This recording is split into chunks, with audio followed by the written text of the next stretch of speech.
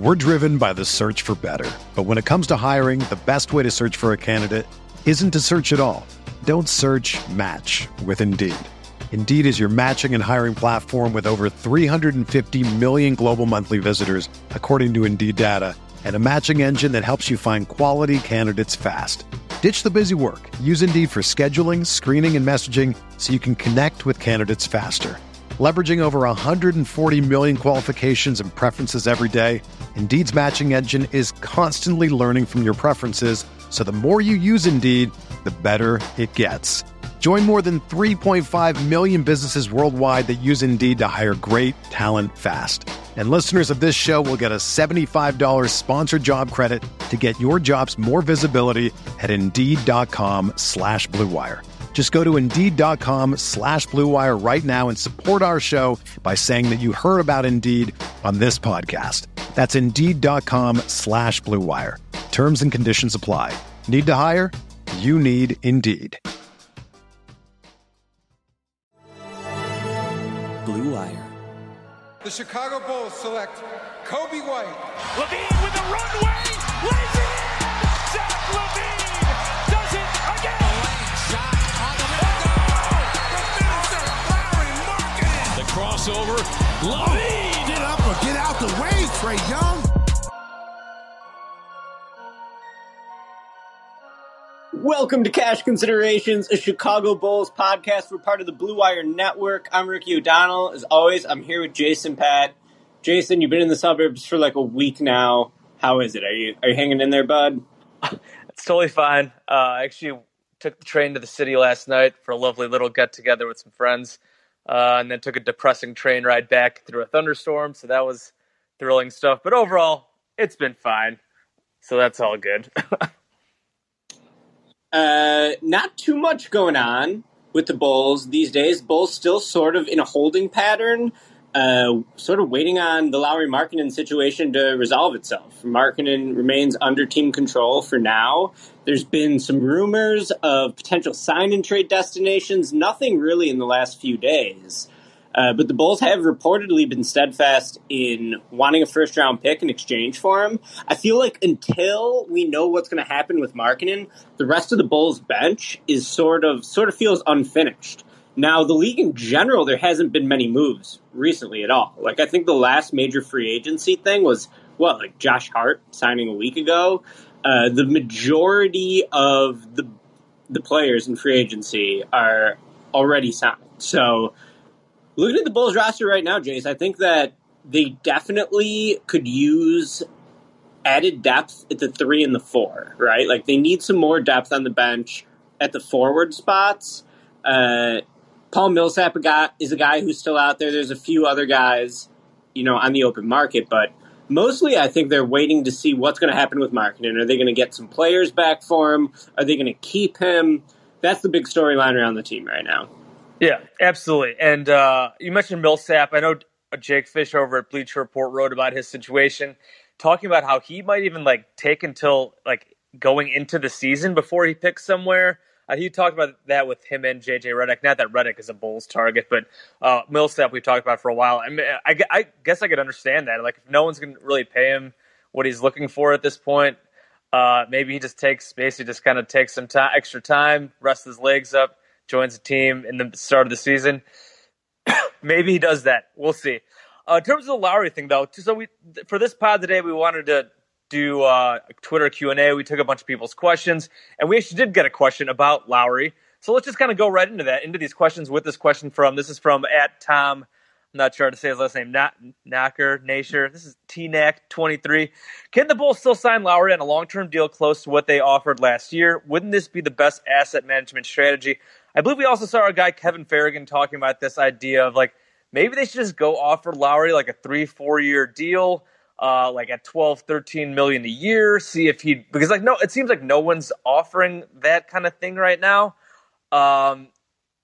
For me, I don't know if I'd want to commit 4 years, but I know we were also talking in our little group chat that we have about maybe you offer him a 2-year deal. I think is that what Nico got a few years, when his last deal with the Bulls was 2 years, $24-25 million. It was something, I can't remember exactly what it was, but what do you think of instead of offering maybe a couple 2 or 3 year deal to Lauri, or obviously you can also see if he just signs the qualifying offer. But basically, you'd offer him this contract. You say, like, hey, we'll look to trade you possibly. So you have him locked in for a couple of years, and you can maybe get something back for him. How do you feel about that? Or do you just want to try to move on? Because he's talked about how he wants to move on. And I know Casey wrote in his recent mailbag how it just doesn't seem like it would make much sense to have him back when he doesn't really want to be here. What do you think about possibly trying to offer Lowry longer, something more than just the qualifying offer? For sure. I mean, my first concern is that right now the Bulls have some really good vibes going on the team, and Markkanen is just going to ruin those good vibes. Like, he's just going to feel like a relic of a past era. He's not going to be happy in his role. The team will have moved on from him as a former cornerstone. So, in general, I sort of want him off the team. I mean, it's not just vibe-based, but also I don't think he's a particularly good fit with the rest of the starters.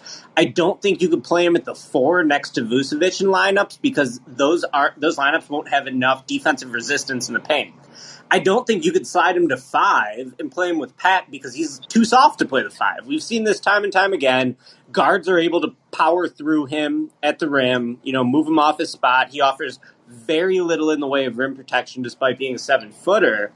But at this point, the Bulls just need talent, right? Like, the bench is pretty weak, especially at the position he plays. And yeah, Markkanen might be seen mostly as a 5, maybe, around the league, but the Bulls have Tony Bradley on a 1-year minimum deal there. At the 3, they have Troy Brown, who's still, pretty unproven. I've always liked Troy Brown, but it's hard to count on him as being like a dependable contributor on the bench.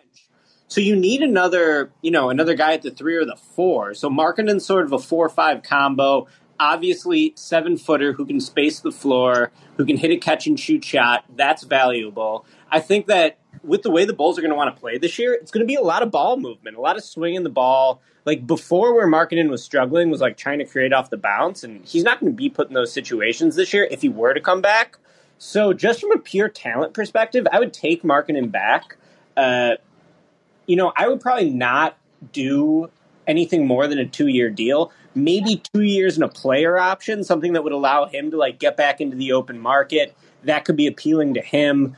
I still don't think he's going to be in the long-term future of the franchise, but just given what's out there on the market right now, it might not be a terrible idea to bring him back. I would still prefer a trade, but they need bodies at that spot, and he might be, reasonably the best guy on the board at this point. Right, yeah. I know there were the rumors out there about Maxi Kleber from the Mavs, which would be an ideal scenario there, but I just don't know how realistic that actually is at this point.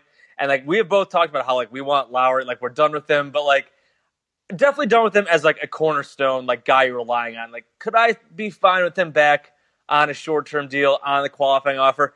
Like you said, with the depth issues in the front court right now, I can absolutely talk myself into that. As long as we're not expecting him to be a 20-point per game guy playing 30, 35 minutes.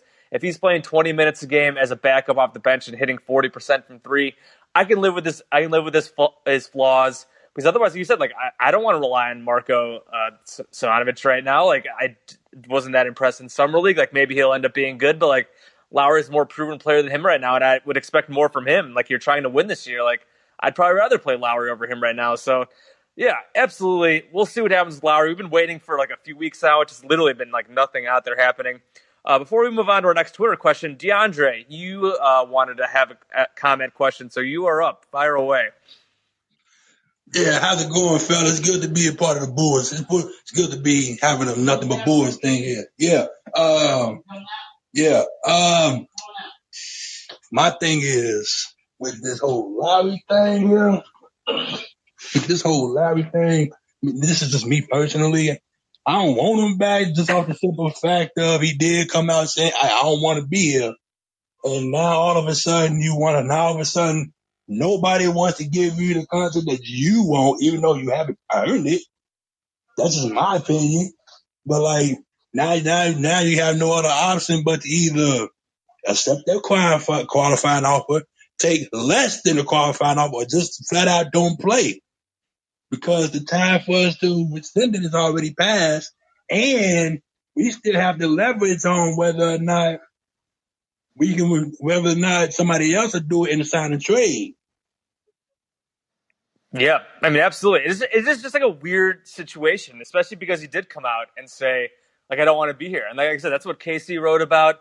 And you mentioned the leverage stuff. Like, yeah, the Bulls are like holding out because like if they want to get they want a first round pick and like no bad money back, whatever bad money is. Like, I don't even know what bad money would actually come back. Like, I feel like if they could get a first and they took a contract on past like whatever this season, I'd be fine with that. If you're getting any type of asset out of a Larry Chad, whether it's a first, it would be better probably to get a player right now that probably would be more ideal. But like whatever, if you either a player or a first, like I could take on a little quote unquote bad money or whatever. But yeah, I mean, especially the fact that he came out and said it. Like I want to be somewhere else. It is tough. Like the whole like the vibes thing that Ricky was talking about.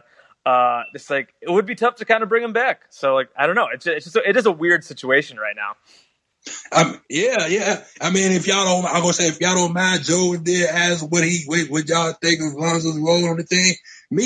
Now I know y'all got a show to do, but I just want to answer his question. Just my opinion. Like, just my opinion. He's that facilitator that we desperately needed to not only let Zach LaVine play off the ball sometimes, to where he can play off ball and do the catch and shoot like he wants to, but also when it comes to like the half court game, he's really what we've been missing. Now we've been pushing Kobe White to do that, but that's not really Kobe White's game. He's more of a catch and shoot off the bench type role, point guard, but we've been pushing him to play that point guard and he can't do it like that. So that's the reason that's the reason why we really got Lonzo and to some extent that's the reason we got DeMar DeRozan. DeMar DeRozan good at half court. He's good at half court and really transition. But he's more out of a half court, whereas Lonzo's more in transition. But he's young, 23. He's been wanting to play for the Bulls for a while. We had eyes on him for not just this offseason, not just this trade deadline. We had our eyes on him since last year. Yep, it's been a while. DeAndre, thank you so much for your comments, questions. Good stuff. Appreciate there, man. We will talk about Lonzo here. We can get Joe up here for a second as well. Hold on. He asked the question about Lonzo. We'll let him speak for a second here. And we had another Lonzo question on Twitter as well, so this will be perfect. We'll transition to that too. Joe, go ahead. Yeah, thanks guys for inviting me up, and thank you, DeAndre, for answering the question. Yeah, I'm gonna be honest. I'm a huge Lonzo Ball fan. I've been following him since he was in overtime and the highlights and whatnot, all through UCLA, and obviously as a Laker as well. I just think the potential is through the roof if he can decide to do certain things with his game that he hasn't been doing in the past. So I'm not gonna lie. As a Lonzo Ball fan, the DeMar DeRozan signing, kind of made me feel like, well, are they going to make him back into a 3-and-D guy? Because we've been seeing DeMar be more of a facilitator lately, especially as a Spur. Or do they view him as that pure point guard who can really run the show? Because his floor game it has potential to be high, right? You are going to have those games where he's turning the ball over those sometimes, and maybe he can grow out of that. But I just kind of wanted to hear from you guys because, I'll be honest, when Zach LaVine first got to the Bulls, I was really low on him. I was one of those people that did not see us matching that offer that the Kings gave him. Yep. But he's blossomed, over these last 4 years. And I think Lonzo has the ability to do something similar now that he's in a comfortable situation. So just go ahead and give me, what you guys think Lonzo's role will be and, kind of touch on what you think his ceiling could be.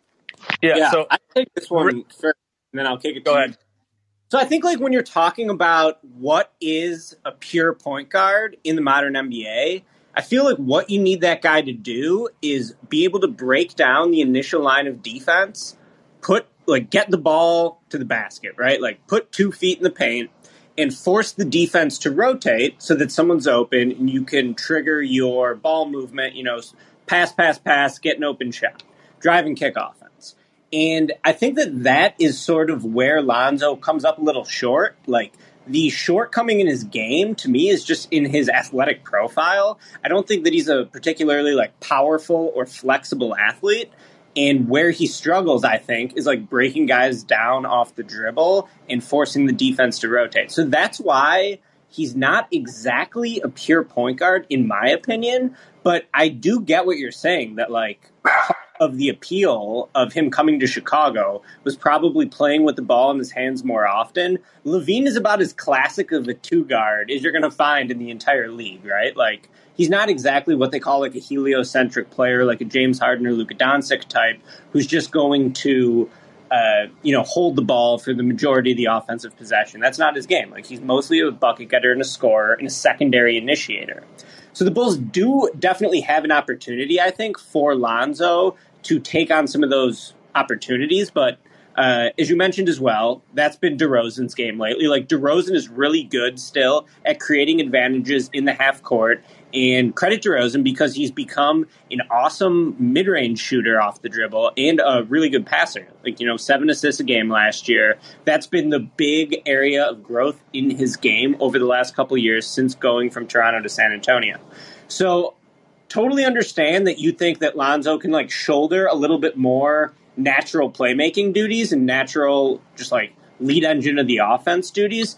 And I'm a bit skeptical of that just because I don't know if he's the type of athlete who's going to like break guys down off the dribble, but I'm definitely open to it and they should give him opportunities to do it. The thing is that the starters aren't going to be playing all 48 minutes together, right? Like, there's going to be some opportunities, I think, for Lonzo to run with the second unit and to act as more of a lead engine if Billy Donovan thinks he can do that.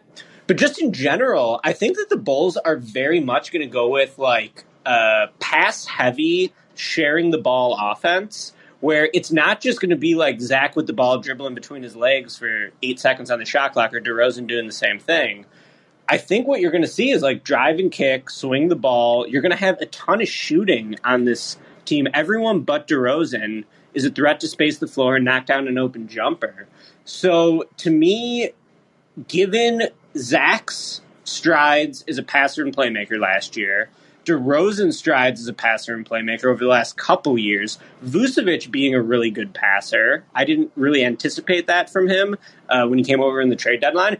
I think you're going to see a ball movement heavy offense rather than one that is super dependent on one guy initiating every time down the floor. But I think you raised some great points on like, Lonzo probably did want to act as more of a true point guard, and perhaps he does have some more potential, like given his pedigree as a great recruit and a top draft pick and what he's shown a little bit throughout the young part of his career. But, to me, I would say that the roles in basketball have sort of changed as the game has evolved over the last 10 years specifically. And now, like, what I always call Lonzo sort of a connecting piece, like someone who can, like, keep the ball moving, space the floor, impact the game without needing to hold the ball. That's where I see him being really good and what his special talent is. So I guess that's just sort of how I see it. What do you think, Jason, just in terms of, like, Lonzo initiating the offense in the half court more often this season? Yeah, first of all, I want to give a shout-out to we almost got the same exact question from a guy on Twitter at That Guy Murphy. He said, do you think Lonzo gets the chance to orchestrate the offense with the starting lineup?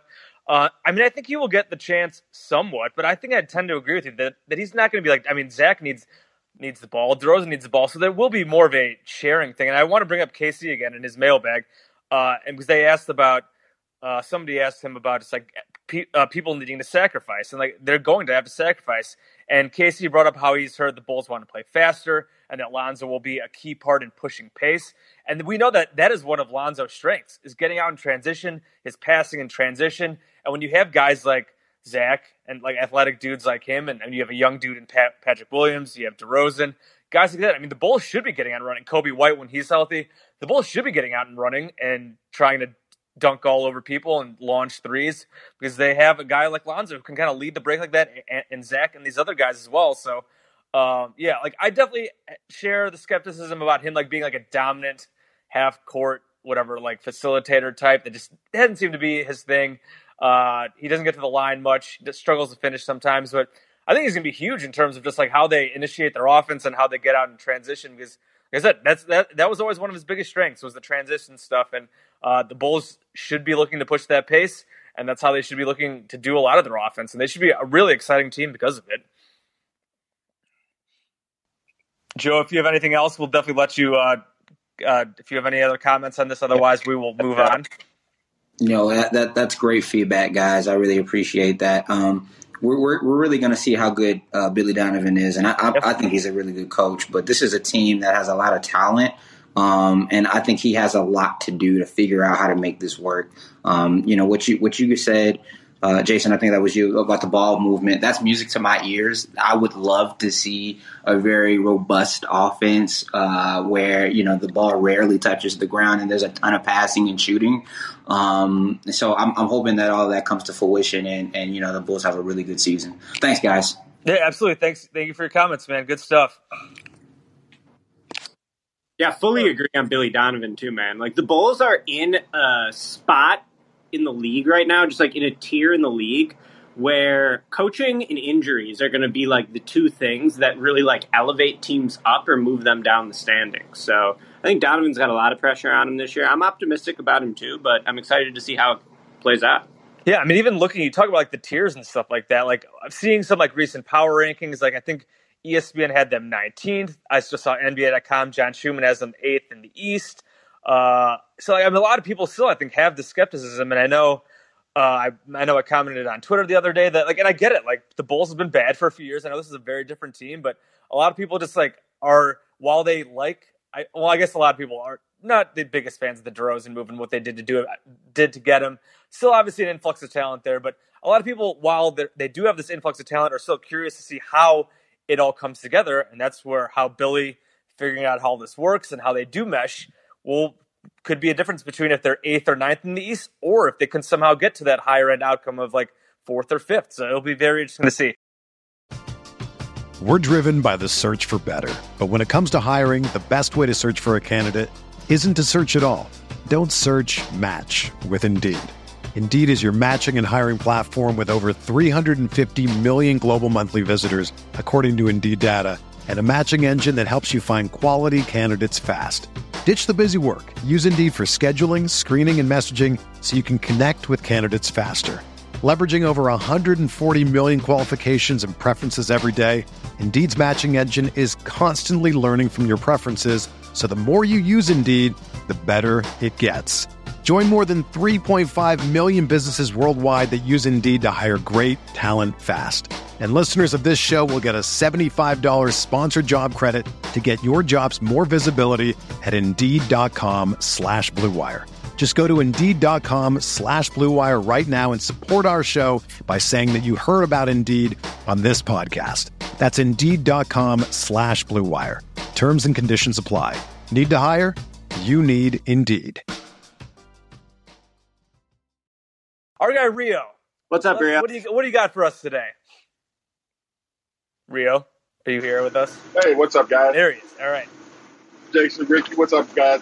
Hey, I was just listening to you guys talk about Lonzo and the offense, and I was just thinking to myself, if the Paw can continue to progress this season and take advantage of the larger, slower power forwards, that's going to open up so many doors on offense for these guys.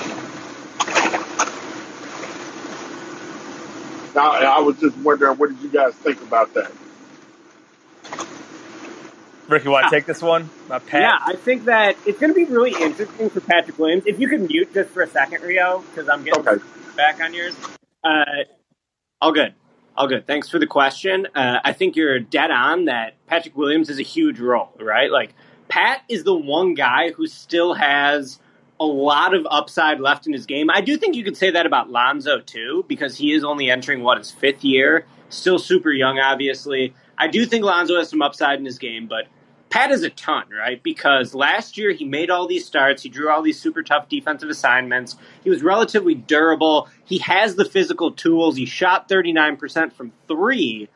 But basically his entire status as a promising prospect is based on flashes in a lot of different areas, right? Like flashes of shooting, flashes of shot creation in the half court, flashes of rim protection defensively, and of being able to force turnovers at the nail and all these things. But if you just look at the numbers, he wasn't a very good player last year by impact. And that impact showed up on the tape, too, if you were watching the games. Now, that's okay. He was the youngest player in the league. By the way, today's Pat Williams' birthday. Happy 20th birthday to Patrick. Oh, yeah. And I think he's in a fascinating situation entering this season because I could easily see him in another really low-usage offensive role like he was last year when, I don't have the numbers off the top of my head, but I think he had like a 13 or 14% usage Very rate. low. Super low. I think ideally the Bulls want to sort of mold him into someone like Mikal Bridges, who also had a super low usage rate this year for Phoenix, but Bridges was awesome in the playoffs. He was awesome the entire regular season, just as a guy who was a super versatile defender, brought length, could get you out in transition. He's a really good transition offensive player, Mikal is. And then he would space the floor and knock down jumpers, and he wasn't really asked to create too much because he had Chris Paul and Devin Booker creating most of the offense, and then Cam Payne doing it on second units. What a world. Still hard to believe. So I would love to see Pat level up. I think the best way for Pat to level up is to get his kicks in on the second unit. I think the obvious lineup change you could make for sub, take Pat off, put Caruso in, slide DeRozan to the 4, and then play the starters basically with Caruso without Pat. And then when you put Pat back in on the second unit, let Pat handle the ball. Let Pat be the go-to guy, sort of the role we saw him play a little bit in Summer League. And I think that's probably the best way to get his offensive development in because I guess with the starters, when he's on the floor, he's probably not going to have the ball very much. Yep. And his role is going to be much more emphasized on defense. He's going to have a big defensive responsibility, but not a big offensive responsibility. So I totally agree. He's a super fascinating player heading into this year. And yeah, that's just sort of how I see him going into year 2. I was saying, we also got a question on Twitter about Pat. This is from @jmass_3K. He said, what ways do you think the intro of DeRozan can help Pat's development? And then he also asked if Paul Millsap would be uniquely suited to mentor Pat because of how amazing he used to be as a weak side rim protector, help defender. In terms of the Millsap thing, that obviously makes a ton of sense. I would love to get Millsap as a veteran front court guy. We just talked about him at the top of this. I would totally offer the Bulls still have their biennial exception. I think he wants more money than that, but I would put that on the table for him right now. The Bulls were not mentioned as a team going after him in Jake Fisher's Bleacher Report piece, but I think he would make a ton of sense for the Pat reason, just for general. He's not what he used to be. He's obviously on the decline at 35, 36. I think he's 36 now, but they need some proven veteran guys in the front court. I think he would help on the court. I think he would help with Pat Williams. It'd be a great move, but it doesn't seem like it's in the cards, but I guess we'll see. Like I said, he might be waiting a while before he decides to go where to go. In terms of DeRozan, helping Pat, I guess I'm not totally sure in what way he would necessarily help. Obviously DeRozan's been playing a bit more small ball 4, I guess in terms of that kind of thing. Maybe he does help him there. Overall with the starting lineup, as you mentioned, Pat's just not going to get that many opportunities. It's just as simple as that. I know we like to joke around about Stacey talking about him needing to be more aggressive. I think he needs to at least take advantage of the opportunities that he does get. If he gets open looks, he's got to fire away, whether it's from 3, whether he's attacking closeouts, off driving kicks and stuff like that, whether it's in transition. We know he can be aggressive attacking the offensive glass when shots go up. He's just got to be as aggressive as he can be in that role, even though it's going to be smaller usage. And then you took the point right out of my mouth about the bench stuff. If it's him and whatever, Vucevic out there, or him and DeRozan out there with second units, or if it's him and Lonzo out there with second units, or him and Kobe out there with second units, however Billy chooses to stagger these rotations, I'd love to see him at least get a little bit extra opportunity there with that kind of stuff. But otherwise, he's just got to be ready. In terms of leveling up, I don't think we're going to see a huge level up this season from him, but he can at least be ready, be aggressive, take advantage of the opportunities that he does get. And then the defensive stuff, he's going to have to definitely be a defensive player to help this team. The Bulls did bring in some defensive guys with Lonzo, with Caruso, but Zach and Vooch, DeRozan aren't exactly defensive savants, so they're definitely going to need Pat in that starting lineup to be a guy who can be a defensive stopper. Thank you for that question, Rio. Appreciate that, man. I guess moving with a comment here from Uncle Stanley McGoober. He asked if there's anything, do you think Pat ends up out of the starting lineup? I feel like I'd be kind of surprised unless it goes really bad. The Bulls do have this really hard stretch at the start of the year. Like, if things go south, like maybe they would do.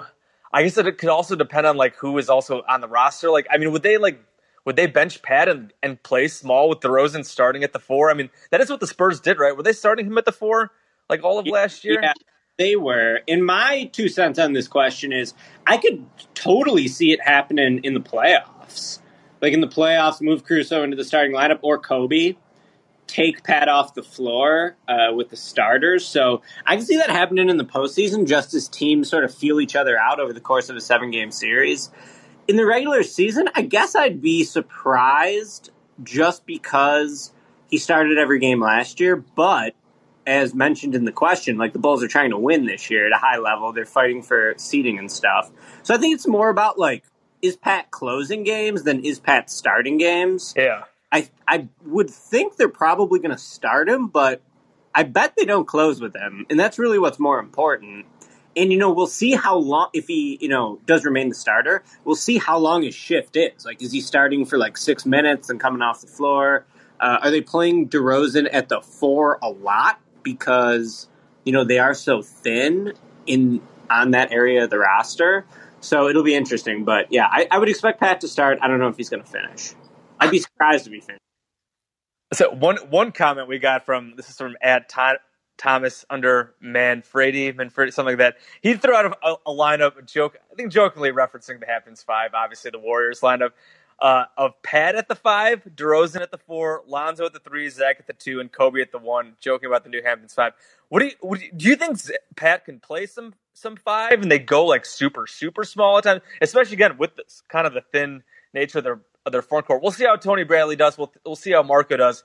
Would you think about giving Pat any minutes at the 5? Oh, hell yeah. Definitely. I'm super excited for those lineups. Hopefully Donovan does it. I think that's where Pat could potentially be, really interesting. This is a small ball 5. Now, the one thing that holds him back a bit is his length. Like, I think his wingspan is like a shade under 7 foot, which, like, ideally, even if you're going to be like a nominal wing who's sliding up to the 5, you want a guy who's like 7'2" wingspan, probably at least. So he's not going to have great length. He's going to need to prove that he can, protect the rim. But what Pat's really good at, I think, is absorbing contact. Like, drives into his body.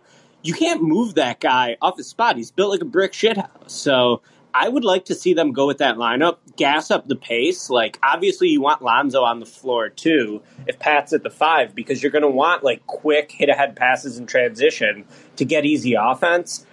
Defensively, I think that could be, like, super switchy, obviously. It's going to be tough to have DeRozan on the floor with Zach and with Pat at the 5. So, maybe that's something where DeRozan's off the floor and you're going with, I don't know, Troy Brown, or hopefully you can, like, Maxey would be perfect in this situation, honestly, if they can somehow get him from Dallas. But, yeah, I want to see some Pat at the 5. That's like your change-up, right? Like, part of the regular season, and I get that the Bulls are using this regular season to win every game possible, and that, like, wins and losses during this regular season are going to be super important. But also part of the regular season is about, like, building your team up for the playoffs. And I feel like that's a really good change of pace look to have in the postseason. The Clippers, in particular, last year played so many minutes without Zubac on the floor, and they had no traditional center in his place. So that is part of Pat's appeal as a big wing. Like, maybe he can side up to the 5 a little bit. Let's see it this year. I'd like to see it in small dose. Yeah, and I think in terms of the lineup, he suggested he had Kobe at the 1. I feel like in this kind of case, you probably have Caruso at the 1, maybe Kobe if he's really on fire or something. But they can obviously mix and match a lot in the backcourt and with all those guys that they have. Talking about the defense, we did get a question about the defense overall. It's from @RafFo Show. Everyone was freaking about the defense. Obviously, the roster isn't finished. As it stands now, is the Bulls' current roster really a step back on D with at least 2 incoming plus defenders like Ball and Caruso? And a lot of people do forget, including myself, that the Bulls almost finished in the top 10 in defensive rating last year. I think they finished like 12th or something like that, even though like it felt like the Bulls were not a good defensive team last year. I feel like they started really poorly, and then like over the course of the year, they kind of snuck up and were like okay. Like I definitely would not call them a good defensive team, mediocre at best, but like they definitely weren't like a total dumpster fire. So they were okay. Are you worried about the defense? Obviously, DeRozan has his defensive questions. We know about Zach. Vooch is like an Vooch isn't a rim protector, but like he's an acceptable, like, okay drop defender. And, like, the drop defense this day and age is, like, obviously certain guys can absolutely roast it, but, like, he is, like, a positionally solid defender. How worried are you about the defense? Do you think they can be borderline top 10 again? I'm going to say I'll let you take this one. Like, you can answer your own question on that. I don't think they can be borderline top 10. I'd be fucking shocked if they're borderline top 10 defensively. And if that's the case, like, give Billy Donovan some Coach of the Year consideration, because you have three guys in the starting lineup, pillars of the starting lineup, who have poor defensive reputations. I agree with you that Vooch is sound positionally, and he is a little better than his reputation, but he's also getting old. He's 31. Yep. And, like, you know, when you're decent defensively at your peak athleticism, what about when you start to fall off a little bit? So maybe, you know, his play will dip on that end, and then his play will match his reputation finally. So, dude, if I would lock in, like, give me number 18 defensively right now. I feel like I would like to lock that in. Maybe that's a little bit of a conservative estimate on my part, but I definitely think there's some potential for the Bulls to be in the bottom 10 defensively. That would be really bad for them. If they're in the top 10 defensively, I'd be really surprised. But what do you? I would be surprised by top 10. I think they can finish around kind of league average again. I mean, if Caruso, we'll see how much Caruso plays. He could point of attack defense. He could have a huge impact there. I mean, he's, according to like some metrics, like he is one of the better point of attack defenders in the entire league. And Lonzo thing is kind of interesting because like he definitely has a rep as an upgrade defensively, and I would suggest that he probably is. But like I know, like watching like the Bulls play the Pelicans last year and watching some other Pelicans games, like I mean they were just getting. I mean the Bulls roasted them multiple times, and like they were getting roasted like a lot. Like I wonder how much that was Lonzo, how much I know Zion's not a great defender, how much that was like them like just not believing in Stan Van Gundy. Obviously he was fired after one season, so like theoretically Lonzo and Caruso I feel like should help. But overall, in the it does seem like, and we'll see like how much Troy Brown plays. Like he showed some nice stuff defensively. So like, I think there's at least enough in place where they could possibly be league average. I'd be surprised if they were absolutely terrible. I would also be surprised if they were any good. So this is me, I guess, giving like a total cop out and saying I think they could be very average once again. Which, if their offense can be as good as we think it can be, like maybe a top 10 offense, I think they probably have to be a top 10 offense if they're actually going to be as good as we'd like to think they can be, because I don't think their defense is going to go winning them games. But if they can be mediocre defensively and have a borderline elite or elite offense, I mean that can get you to the 45 to 50 wins that we put out on the schedule, on our game by game schedule that we came up with, or predictions that we came up with. Give me like the number 8 offense and the number 16 defense, and that'd probably be a pretty good team, right? Like you got to get, part of it is like, hopefully other teams miss shots. Like that was something they talked about with the Knicks all year last year, is like opponents could not hit shots against the Knicks. Now, was that because of the Knicks scheme? Was it fluky? I think it was probably a little bit a combination of both. Like the Knicks probably did get some good luck, but also it's Tibbs. Tibbs builds a great defense every year. Like it's not really smoke and mirrors because it's something he's consistently done throughout the course of his career. But I do think like teams having tough shooting nights or like catching teams on a bad night for them is critical. And yeah, man, the more I think about this, like every game is just going to feel so important as the Bulls try to compete to get into the playoffs and get out of the play-in. Yeah, I love it. Let's move on to the next question. Let's talk about Kobe here. We've kind of brought him up a few times, and obviously he's been rehabbing from the shoulder injury. Again, Casey brought up he'll probably be out till like November, December, so he'll probably miss the start of the regular season. But this is from @Jog89. When he's back from injury, what is / should be Kobe's role on this team? If he hits on some of his high-end potential outcomes, how much does that change the Bulls' place in the East? It is such a hard question to answer just because he is missing this entire summer. Just a huge setback, and we've talked about this, like how just like stopping his ability to just like put on strength and just like work on some of that part of his body and his game and stuff like that. So like I feel like my expectations for Kobe White are not high this season just because he is going to miss this time with the rehab and then missing part of the season as well. Like I think he slides in, could be a really nice bench guy next to Caruso. That's a nice like kind of just like mix and match duo there where you got Kobe as a gunner, you have Caruso as a defensive energy guy. So like I'm expecting Kobe White to be a 6th, 7th man gunner off the bench. I do not really expect like a high-end outcome from him. Like, I don't think he's going to like be making or breaking the Bulls. I mean, I guess maybe he does. Maybe if he is like actually decent, maybe that would help the Bulls push the Bulls up a tier. But I'm not expecting definitely like a high end outcome for him this season, at least. Maybe he has a nice season. He can use that as a springboard to year 4. But it is, again, we've mentioned this multiple times. Just a huge fucking bummer for Coby White and this shoulder injury. Just a major setback. And that's obviously why they went out and obviously made some big additions in the backcourt. Yeah, I would be really able to talk myself into Coby having a big year if he didn't have the injury. And like you said, I think like not having this offseason to improve his body and improve his skill set is a huge bummer. There's no other way to put it. Now, it's not like it's going to end his season. Right. He should be back like within the first month. I would think that would be like a conservative estimate for him coming back. He's going to have to play his way into shape. He's going to have to continue to strengthen his shoulder. But like for the stretch run of the year or into the playoffs, hopefully he could be someone who can give him a little bit of, extra life offensively. And I think like his ideal role, if you like sort of factor out the injury stuff, is he's in a really nice spot to have a role that plays to his strengths on this. Like DeRozan, Vucevic, and Zach are going to command a lot of defensive attention. Lonzo is always going to be looking for him, or a player like him who can shoot both in the half court and in transition. And I feel like he could really be set up for success. I think like if you look at Kobe's former UNC teammate Cam Johnson was someone who like when he was taken in the lottery, it was like insane, right? Like Kobe had the instant classic reaction. Wow, bro, can't believe that. Because no one anticipated that he would get taken that high. But that ended up being a wonderful draft pick because he found a good team where he could play a narrow role and just sort of do his thing on a team that like, accentuates what he does well and covers up what he does poorly. I'm hoping the Bulls have that kind of infrastructure now to help Kobe pop in a similar way.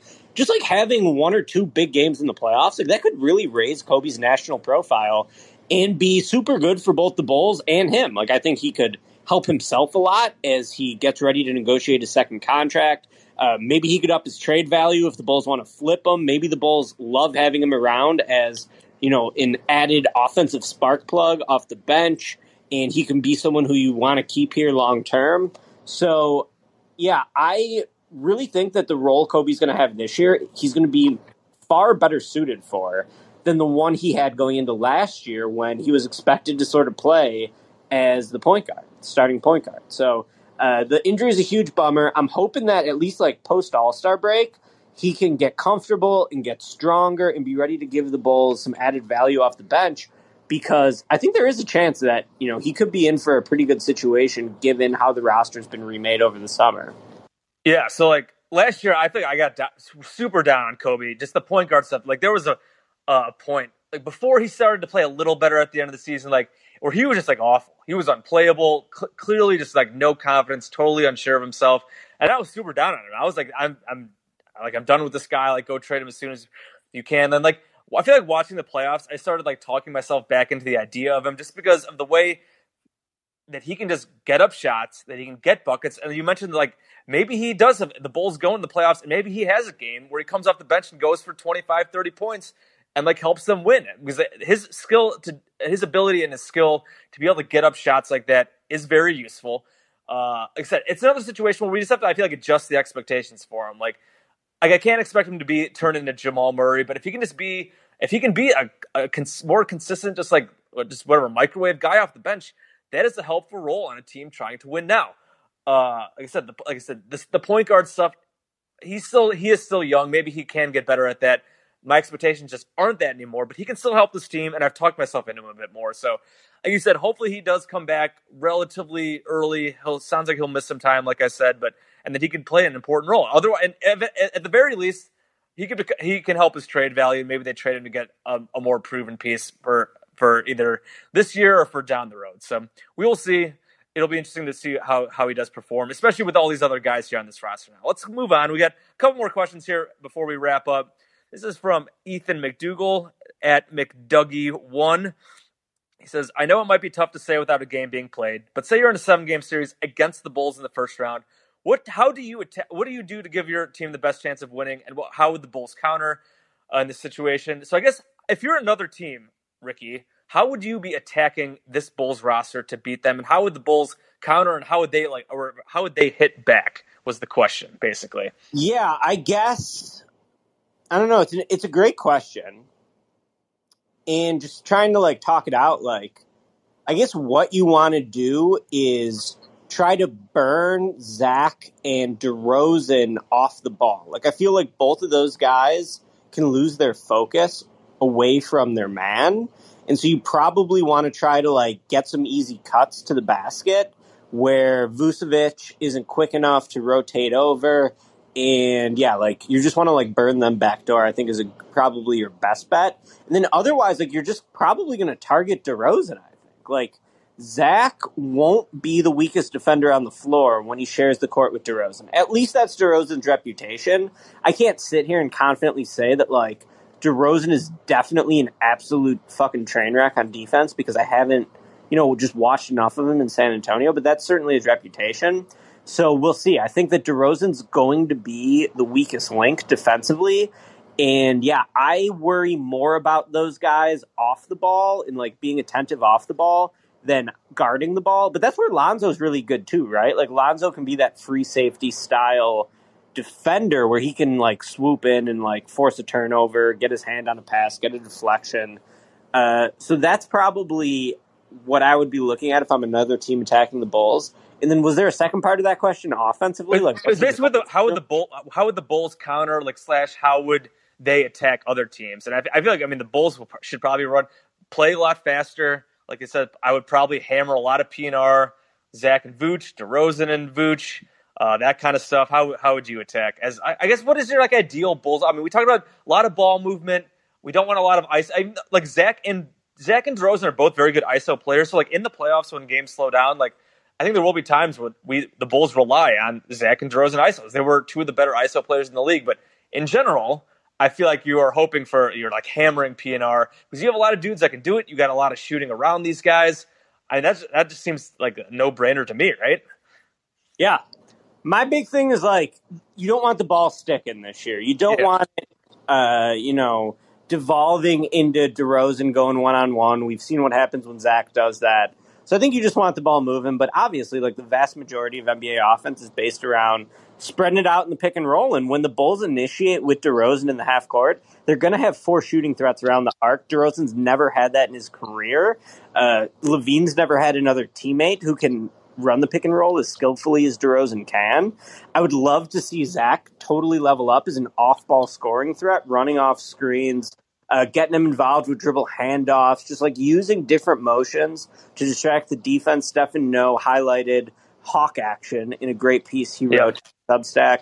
Make sure to check that out. Send Stefan a few bucks on his Venmo too, so he keeps writing about the Bulls selfishly because I enjoy writing. And yeah, I think like as long as the ball's not sticking, that's going to be the Bulls' key point offensively. And if you're talking about a series, I think, gas the pace up, man. I love the idea of gassing the pace up. We already talked about maybe using Pat a little bit as a small ball 5. To me, that's something you should experiment with a little bit in the regular season so that if you get in a series, hopefully you have that at your disposal in the right matchup, or if you want to try to tilt the matchup in your favor. Great question, but that's just... Yeah, comment from Michael says, feel like we should get used to some ISO early in the season while these guys develop chemistry. I think that makes a lot of sense with all these new guys working to sacrifice, feeling each other out. It would not surprise me if there are some early struggles, especially with that schedule, as they try to figure out the hierarchy and roles and all that kind of stuff. And maybe we see some your turn, my turn type stuff going on. I think John Schumann actually wrote about that in his power rankings to see how that they work all that kind of stuff out. It'll be interesting to see, again, Billy Donovan, how he meshes this team together, how these guys just mesh together themselves. It'll be nice to have a more normal offseason and training camp to work it out. But yeah, especially with these tough games to start the season after that the first couple weeks, there will probably be some growing pains. There will probably be some losses, and we'll just have to see how that goes. So it'll be definitely very interesting to see. Last question here, and while the Bulls are now interesting again, and it is fun to talk about them being interesting, and we don't like to look back too much anymore about the past. I did like this question from Kyle McMahon at Kyle34B. He said, not sure if you guys watched What If, that's the Marvel show on Disney Plus, but you should look back and do a What If AK was hired before Jimmy was traded. Look back at superstars moving teams and discuss what moves the Bulls and what moves the Bulls could have made instead of trading Jimmy, how they could have built an actual good roster around Jimmy Butler. I feel like if we're looking at that, the obvious things are the Bulls go get Kyle Lowry. Apparently, Kyle Lowry is now in the Heat. Apparently, Kyle Lowry and Jimmy are like real tight. I know there were like Kyrie Irving rumors out there about him and Jimmy wanting to play together. I can't remember exactly where those were from, but I feel like those are the two guys off the top of my head. But looking back, Ricky, how if AK was like more aggressive instead of the three alphas? AK says, all right, we got Jimmy Butler. How are we building this team around Jimmy Butler? What would you have done, or what do you think he would have done instead? Yeah, well, if he follows this pattern, he would have traded all his draft picks, and the Bulls never would have gotten a chance to select Denzel Valentine or Bobby Portis or Tony Snell or all these guys Garpax whiffed on, Chandler Hutchison. So, that would have been sick, right? That's something I've been talking about for a while since the trade deadline, is that they should have went all in like this around Jimmy. And Zach is awesome. It's great that they're doing this around Zach, but Zach is not as good as Jimmy. Not yet. I don't really think he's ever going to be, and that's not really diss at Zach, but Jimmy's just that guy. Like, Jimmy's awesome. I think he's one of the most underrated players in this generation of the league. So, yeah, go get Kyrie, right? Like, he got traded to Boston during that era. So many guys switched teams. Like, Kawhi switched teams too. Do you go get Kawhi with Jimmy? Kawhi apparently wanted to play with Jimmy. Yeah, that's right. He was with the Clippers, and he was starting to recruit his next superstar teammate. So, yeah, I'm going to say give me Kawhi and Kyrie. There you go. Jimmy, and Bulls are going to win championships number 7 and 8. So I'm just going to throw that out there, Jason. We can. Yeah, I like it. The Kawhi, I didn't even think about the Kawhi thing. Yeah, that would have been like, was that 2018? So like, if you keep, and obviously it was a little after, but yeah, either way, like those couple of years, like Jimmy didn't want to get traded. Instead of doing the three alphas nonsense and then trading him away, like there definitely would have been years and some assets to. The Bulls, like, if there was at least one thing that I guess Garpax did do well, they like believed so much in their picks and like build it, whatever, and like they didn't really trade anything away. So like they would have had all their picks to make like Godfather trade offers and all that kind of stuff. So they definitely would have been able to go out and like put together at least decent offers for superstars like that. So it definitely would have definitely had something I've thought about as well. Like I said, I don't like to look back as much anymore. We've done our share of complaining about the Bulls trading Jimmy. It's great that they got Zach. Zach definitely is become maybe 25, 30, where he was. I think I know Seth Partnow recently did his like player tiers, and I think Zach was in like the 30th, basically like top. I would say Zach's like a top 30ish, top 25 player at this point. Maybe he is able to take another leap. Jimmy at his best has definitely been like a top 10ish guy. So Zach's just a tier below, but it's great that we got Zach out of this trade, basically saving it, because Lowry's basically a goner, or he's back. He's not a long-term future guy. Chris Dunn is gone. Wendell Carter's gone from basically quote-unquote tanking that year, even though they blew that tank. So, like, Zach is like the last hope from that Jimmy trade. He's been awesome. Thank God that they got Zach instead of Andrew Wiggins, because I feel like that was talked about whether the Bulls would get like Wiggins or Zach in that Jimmy trade. So thank God that they did get Zach, but it is still kind of fun to think about what they could have done if they did have a better front office around Jimmy Butler. But what's past is the past. The Bulls are an interesting team again. Thank you to everybody that asked all these questions and that participated. We are going to wrap up here. We've been going for almost an hour, but awesome talking about the Bulls, especially during this time we got like nothing to talk about. It's great hearing your questions and still having some interesting stuff to talk about this dead part of the season. We will see. Again, we're still waiting on the Lowry stuff. I feel like I've been saying that at the end of every podcast for the last couple of weeks. We're still waiting to see what happens with Lauri Markkanen and the rest of this roster. Training camp. When does training camp open? Is that end of September? Beginning of October? The season starts on October 19th. Yeah. Do you know? Training camp probably starts in like a month or a month and a half. So not too much time left to fill out the roster and work out this Lowry stuff, but there is still a few weeks. So we'll see what happens. I would hope that it gets sorted out soon, but we'll see how that goes. Again, thank you everybody for participating in all these questions. Shout out, as always, to the Blue Wire Network. This podcast should be up on our feed later. Again, hopefully this works. The last Green Room one did. Hopefully this one works as well. I think hopefully all those issues have been sorted out. So again, this should be in our podcast feed later. Please, for our sake, please rate and review us wherever you listen to your podcast. Give us those 5-star ratings on Apple. That really helps us out. Let us know how we're doing. Give us the feedback. You can hit us up on Twitter. You know where to find us on Twitter. I'm at Bulls_J. Ricky is at SPN_Ricky. So we will talk to you guys next time. Hopefully we got some new stuff to talk about. Otherwise, during this dead month, we're probably going to try to bring on some guests. Maybe we'll get some guys to talk about Lonzo. We'll see what, the tampering investigation. Hopefully when that gets wrapped up, we can talk about that and all that kind of stuff. So we'll see what happens with all that stuff. We'll talk to you guys next time, guys. Take it easy.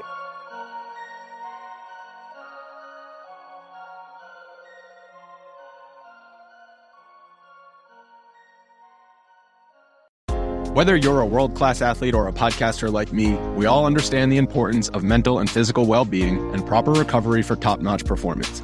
That's why I'm excited that Unified Healing is sponsoring podcasts on the Blue Wire Network.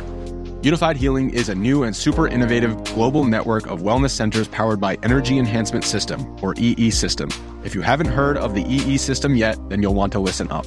This technology promotes wellness, deep relaxation, purification, and rejuvenation. Wherever you are across the globe, access to a center is easy and affordable.